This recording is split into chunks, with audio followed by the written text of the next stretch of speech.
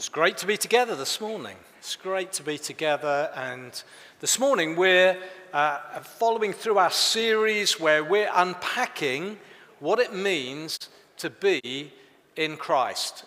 It's the most commonly used phrase in the New Testament to describe what it is to be a follower of Jesus.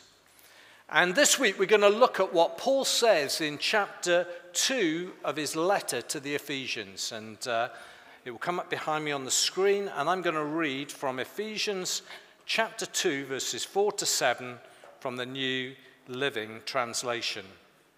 This is what it says. But God, who is rich in mercy. Say that again.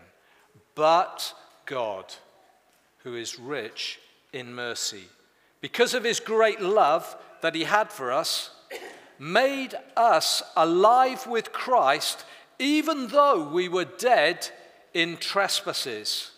You are saved by grace. He also raised us up with him and seated us with him in the heavens in Christ Jesus, so that in the coming ages he might display the immeasurable riches of his grace through his kindness to us in Christ Jesus. Today, we're going to explore what Paul means when he says this. He also raised us up with him and seated us with him in the heavens in Christ Jesus, so that in the coming ages he might display the immeasurable riches of his grace through his kindness to us in Christ Jesus. 10 o'clock last Monday morning, I was sitting thousands of feet in the air. How did it happen? Am I Superman? Actually, Annie thinks I am Superman.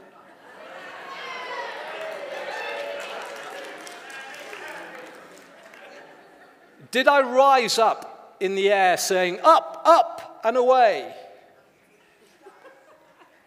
Am I so heavenly minded that I sometimes find myself sitting high above in the clouds playing my harp, singing? No. The truth is I was flying British Airways from Heathrow to Edinburgh. I was sitting high above the earth only because I was in a plane.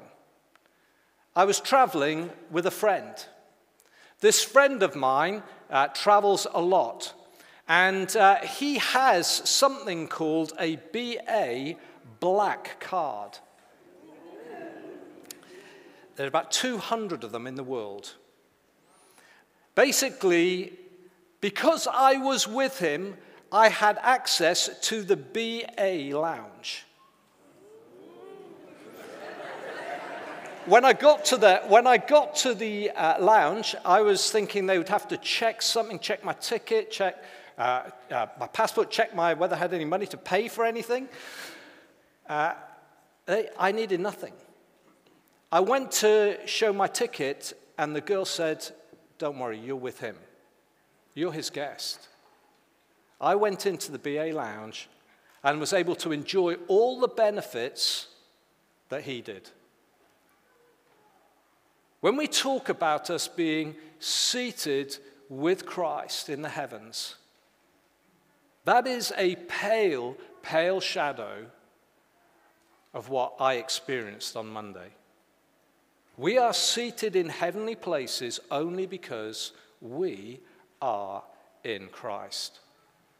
This passage that we've read starts with the two most hopeful words that we will ever hear. But God. Paul's been previously describing in the earlier part of his letter, he's accurately describing the mess that we are in and the state of the world that we're living in. Before we ever thought of putting our trust in Jesus to save us, our lives were messed up by our wrong thinking and our wrongdoing. It's what the Bible calls sin. Living without reference to God. We were terrified by death, driven by forces beyond our control, and alienated from the God who created us and gave us life, the God who loves us. We were in a hopeless place. Paul says that we were without hope and without God in this world. We were stuck in a pit of our own making, and we couldn't get out. And out of the bleakness and despair, but God resounds a beacon of hope, light at the end of the tunnel. And here in these 4 verses that we've just read, we see the initiative of God. It's all about what he does. We see he 3 times. He did something 3 times. We read about him twice. Our help comes as we encounter his mercy, his grace, as we experience his love and his kindness. I want you to listen to the adjectives that Paul uses about the characteristics of God. God is rich in mercy. His love is great. We read of his grace and the immeasurable riches of it. God made us alive when we were dead in our sin. He does it all. We do nothing. We simply put our trust in Jesus Christ to save us through what he did on the cross for us. We don't deserve it. We can't earn it. We are saved by grace, by the effort of God on our behalf. It is God who gives us life and life to the full through Jesus. And in chapter 2, verses 6 and 7, we see 3 things that are true for us now because we are in Christ. That because we are inextricably linked to him. First of all, we see a change of position. Secondly, a different posture. And thirdly, a new purpose. This can be true for each one of us today. So if you've come here today and you have never put your trust in Jesus Christ, if you do that today, if you cry out to him and ask him to rescue you and save you, you will experience the immeasurable riches of his grace. You will experience the great kindness and love of God. You will experience his unfathomable mercy. And you will be placed in Christ. And all that belongs to Christ will belong to you because of the kindness of God. It can be yours today. The first thing we're going to look at is a change of position. He also raised us up with him. So where do the people that Paul is writing to in this letter live? Well, we're told in chapter 1, verse 1, they live in 2 places. They live in a city called Ephesus, and secondly, they live in Christ. My cousin has a house up the road from me in Chandler's Ford. He has a UK passport, but he lives in Dubai. He's lived in this house for years, but he doesn't actually live in it. He rents it out. He lives in Dubai. Being in Christ is as though God has given us a passport to remind us of that our real home is with him in heaven. So my temporary address is Chandler's Ford. My permanent home is in heaven. I have a home in heaven. He raised us up with him. And our change in position should affect our perspective, how we see things and how we see this world. If this world is no longer our home, we should see things differently. We should live as Peter says in 1 Peter chapter 2, verse 11, as strangers and aliens in this world.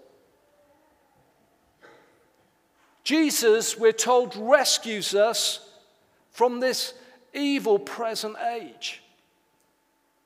We're in this world, we live in this world, but we're not of this world. We have been raised up with him in Christ, and our home is in heaven. We don't hold on to the things of this world any longer. We are new creations. And it's why God wants to renew our minds, renew the way we think, renew the way we see the world around us. We don't have to be bound any longer by the thinking of this world. We are no longer under Satan's dominion, under his rule. We belong to God's kingdom. We are children of God. If you have put your trust in Jesus, you are a son or a daughter of the King of Kings, the Lord of Lords, the one who rules in the heavens. And we gather as a people Sunday by Sunday to remind ourselves of who we are in Christ, of the great promises that there are over our lives. That's why we gather together. That's why it's so important that we gather together. To be a believer and not want to be with God's people, there's something wrong. We are an outpost of heaven. We are to encourage each other daily to keep going in a world that wants to tarnish us with godless values and waylay us. It's why church is so important. It's why belonging to a local church is so important. In Philippians chapter 3, verse 20, Paul says our citizenship is in heaven. When he wrote it, he was writing to people who lived in Philippi. Philippi was a Roman colony in what we would now know as modern-day Greece. The Romans living there understood that it was their responsibility to ensure that Roman influence pervaded the city where they lived. Andrew Wilson, in his book God Story, says they did it with the purpose of making the strange land that they lived in more like home while they waited for the emperor to come. Do we know where our real home is?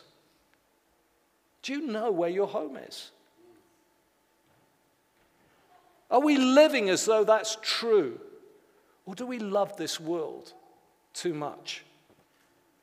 Hebrews 11 tells us of great heroes of faith who are our great example. We read of Abraham, who was happy being a traveler through this world because he was looking for a city whose architect was God. He was looking for a better city. He was looking to heaven.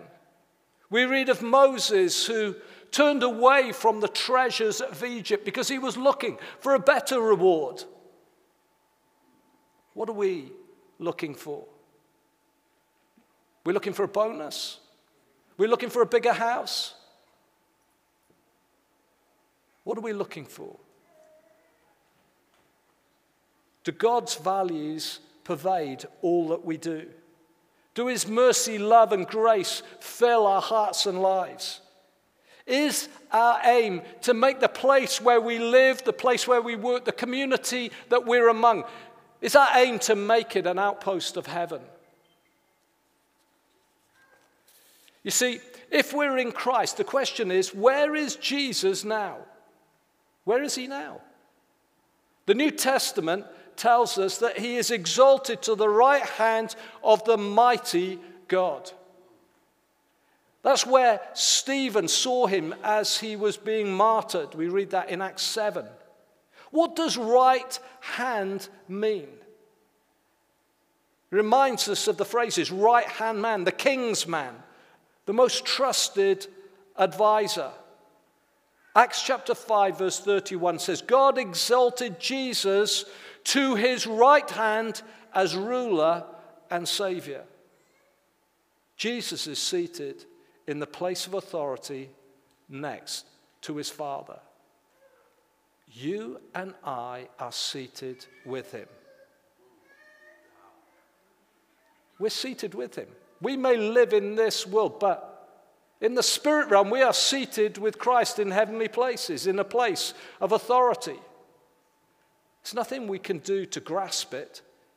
As Jesus' disciples, James and John, found out when their mother asked, Jesus, may it be that my two sons sit at your right and left hand when your kingdom comes. It wasn't just for two, it was for all of us. All of us are seated at the right hand of Jesus. It's what Paul tells us in Ephesians chapter 2. To do what? Why are we seated with him? To speak and act on his behalf, as though God was speaking through us. Our words need to be full of grace, full of his immeasurable grace. What are our words like? Critical, negative, cynical? Or are they full of the immeasurable grace of God? Do we act out of God's great kindness for us? Or are we a bit mean and selfish? Our words need to be full of grace, seasoned with salt. The promises we make matter. God says that our yes be yes and our no be no. We are to live like Jesus. We are seated with him. I don't feel that's true. It's not true of me. You don't know about me, Steve. You don't know how I'm feeling about it. You don't know what my week has been like. Paul uses the past tense. So it's true, if you're a follower of Jesus, it's true of you, irrespective of how you feel this morning. So we need to think differently. Colossians chapter 3 verse 1 says, so if you have been raised with Christ, seek the things above, where Christ is seated at the right hand of God. That's what he wants for us. He wants us to know that we have changed position. He wants us to know that we are sons and daughters of God, seated alongside Christ. We have a change of position. The second thing we have is a different posture. We are seated with him in the heavens in Christ. Posture tells you everything. So if I'm talking, you can often see, you may not hear the words, but if you see someone doing that, you have a sense of what's going on. It's quite an aggressive posture. If someone's sitting in a meeting like this, you know they're not paying attention. I'm watching. I'm looking for people here.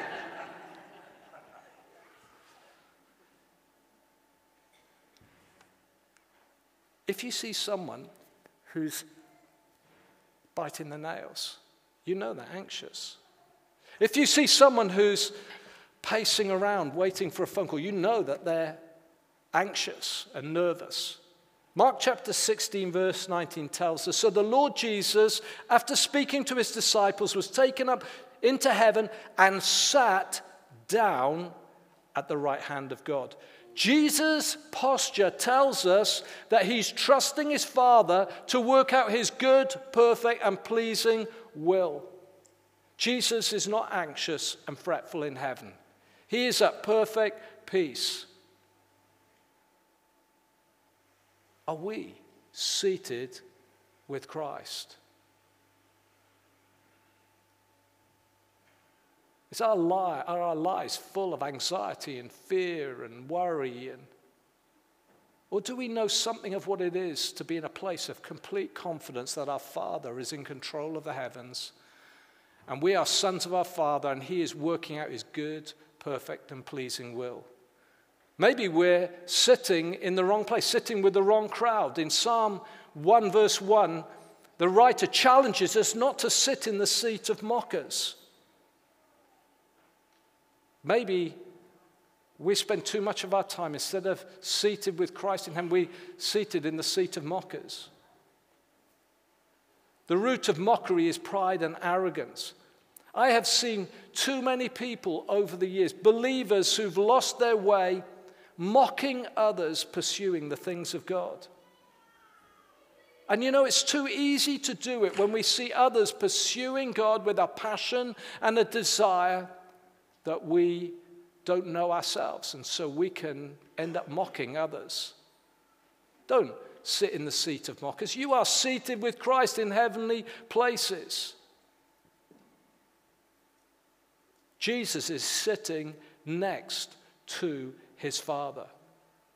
Have we learned the secret of resting in the love of God for us? In Luke chapter 10, we read of two sisters, Mary and Martha, with Jesus. Jesus loves both of these ladies. We see Mary sitting at Jesus' feet, drinking in what he's saying, drinking in his presence, enjoying his presence. And we see Martha, distracted, worried, upset, rushing around, getting increasingly fretful. Listen, Jesus wants us to work hard. But all we do needs to come out of a deep relationship and confidence in him, not about our performance and how we do things. And so Jesus gently challenges Martha. Martha, Martha, you are worried and upset about so many things. Mary has chosen what is better and not be taken away from her. Would Jesus say that about us today? You can put your name in there. Steve, you are worried and upset about so many things. We need to know that we are seated with our Father in heaven alongside Christ. We need to know we have a different posture to the world around us. Are we choosing what is better? Jesus' posture, sitting at the right hand of his Father, is a reminder it's a place of sonship. Jesus is able to sit knowing that he is always loved and forever accepted. His voice is always heard by his Father in heaven. And that's why we're told that Jesus ever lives to intercede for us. Jesus is always pleading for us before his Father. He is reminding his Father of what he did for us, that these are my brothers and sisters. Father, hear their prayers. And if we're in Christ, we are loved and accepted, and our prayers are heard by our Father in heaven. Do you believe that's true? You are loved by Almighty God. The God who created the heavens loves you because you're in Christ. When he looks at you, he sees Jesus and he says, my beloved son and my beloved daughter. You cannot be more loved than you are by God in heaven.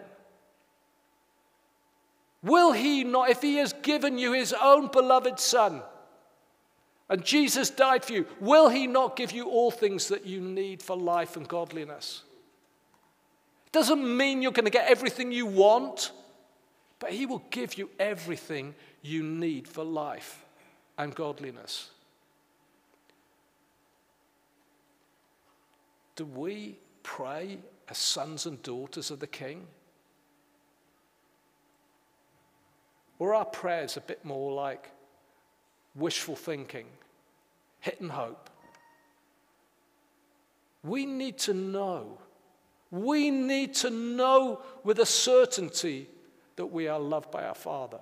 We need to know so much so we can rest in his presence and we can trust him to work out and hear our prayers.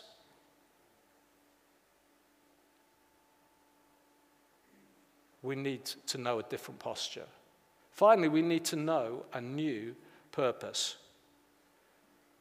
Verse 7, so that in the coming ages he might display the immeasurable riches of his grace through his kindness to us in Christ Jesus.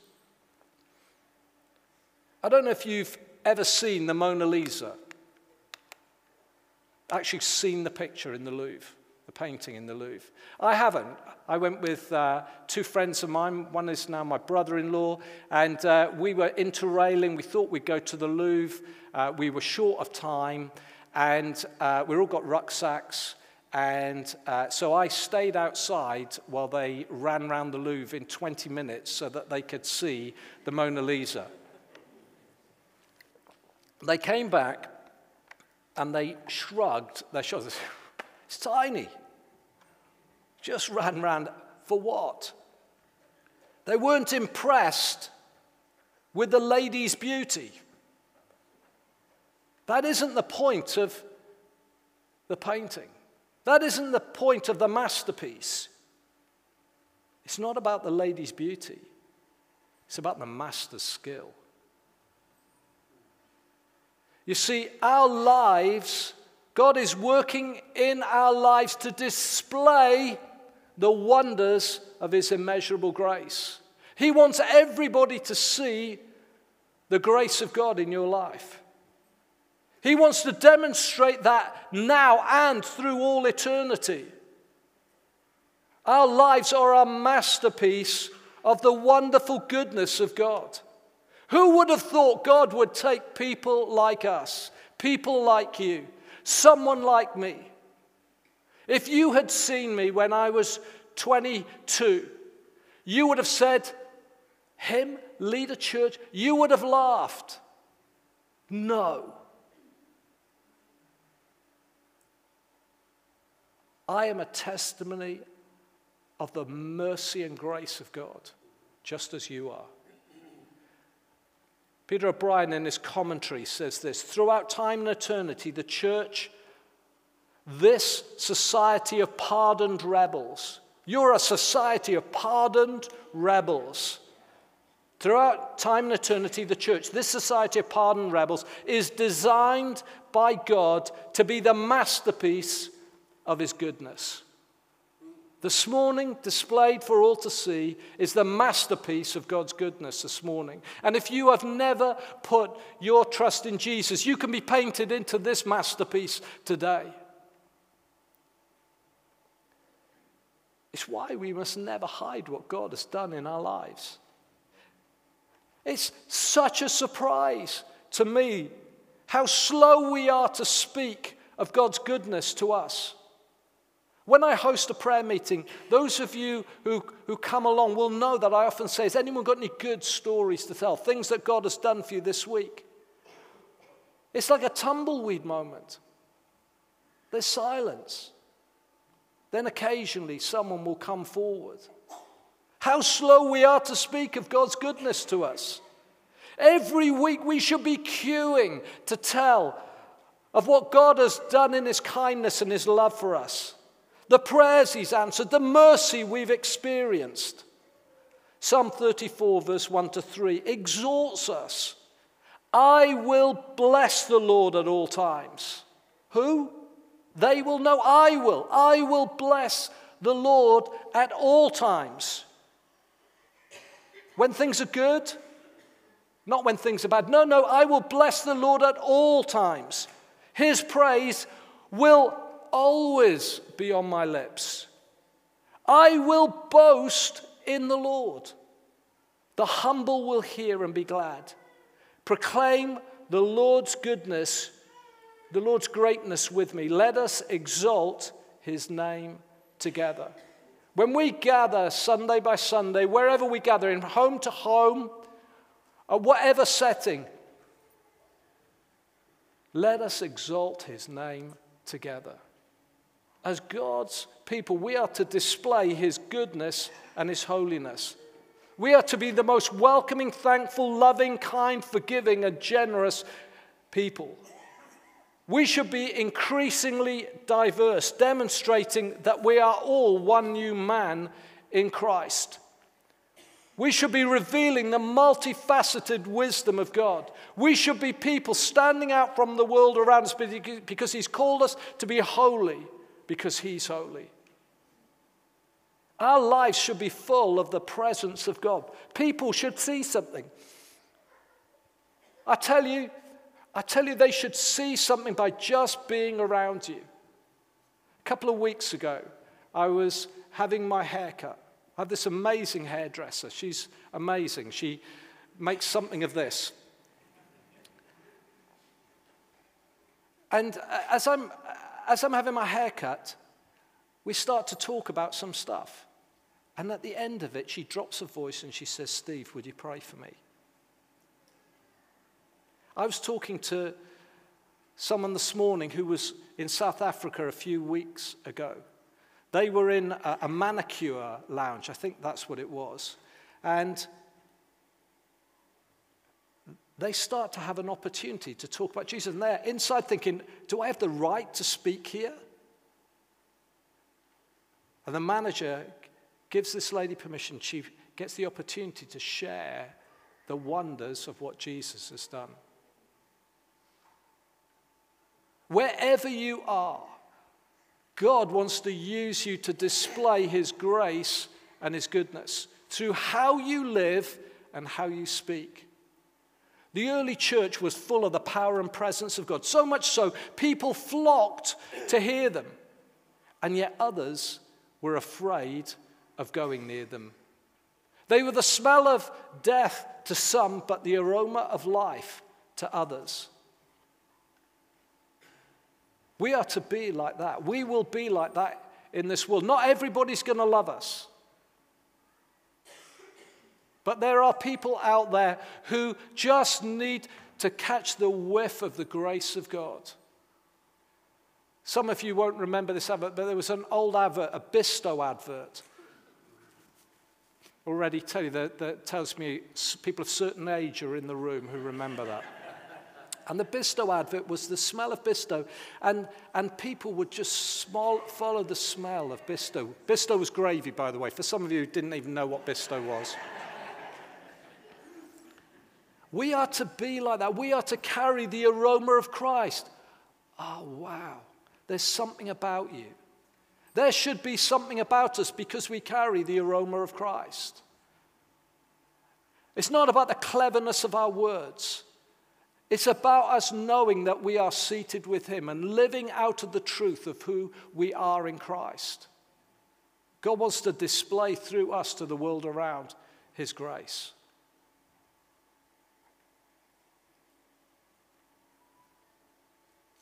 Are our lives being changed by the lordship of Jesus? Is Jesus Lord of your life?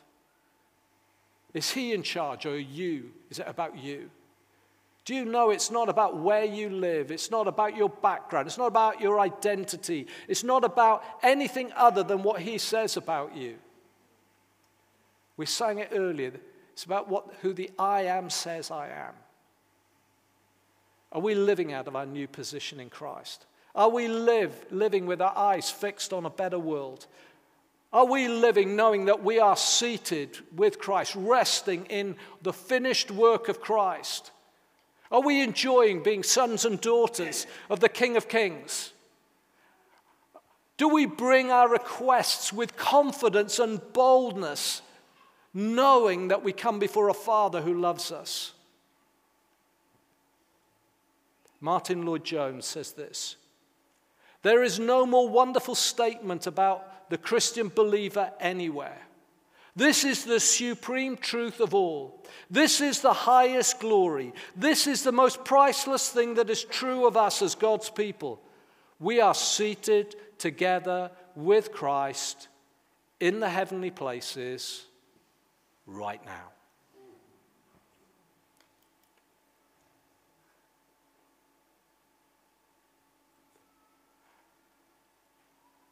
I'll ask the band to come and join me on stage. We're going to sing a final song in a moment, but this is a moment where we're going to do just business with God, before God personally.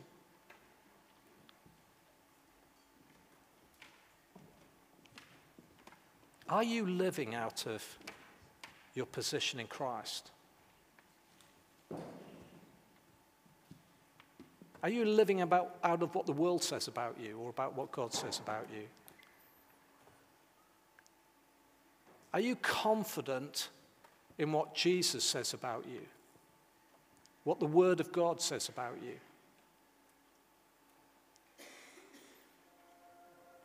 Are you living with your eyes fixed on a better world to come? Are you living as a stranger and alien in this world? This world is in outpost of heaven. The place we are is an outpost of heaven. One day we will be with him forever and ever and ever. And we fix our eyes on the reward. Are you enjoying being a son or daughter of the King? Are you confident in what he promises to do for you? To hear your cries? I want us to close our eyes right now. You respond to God. Tell him. Tell him what you think about him. Ask him if you've drifted in your thinking, you've been battling with all sorts of stuff. Come back to him. The Bible says if we confess our sin, he is faithful and just to forgive us our sin. It's already dealt with on the cross. He wants us to confess, put it right. He wants us to lift our eyes, fix our eyes on Jesus. Fix your eyes on Jesus. Just take a few moments to do that. And if you're here this morning and you've never given your life to Christ, you can do it right now. Just say, Jesus, I put my trust in you. Heavenly Father, save me. I believe Jesus died for me. I want to know what it is to be a son of God. Receive me because of Christ. And I want to tell you, as you say that, he receives you and his Spirit comes and fills you afresh. Holy Spirit, meet with us. May we know who we are in you, living God.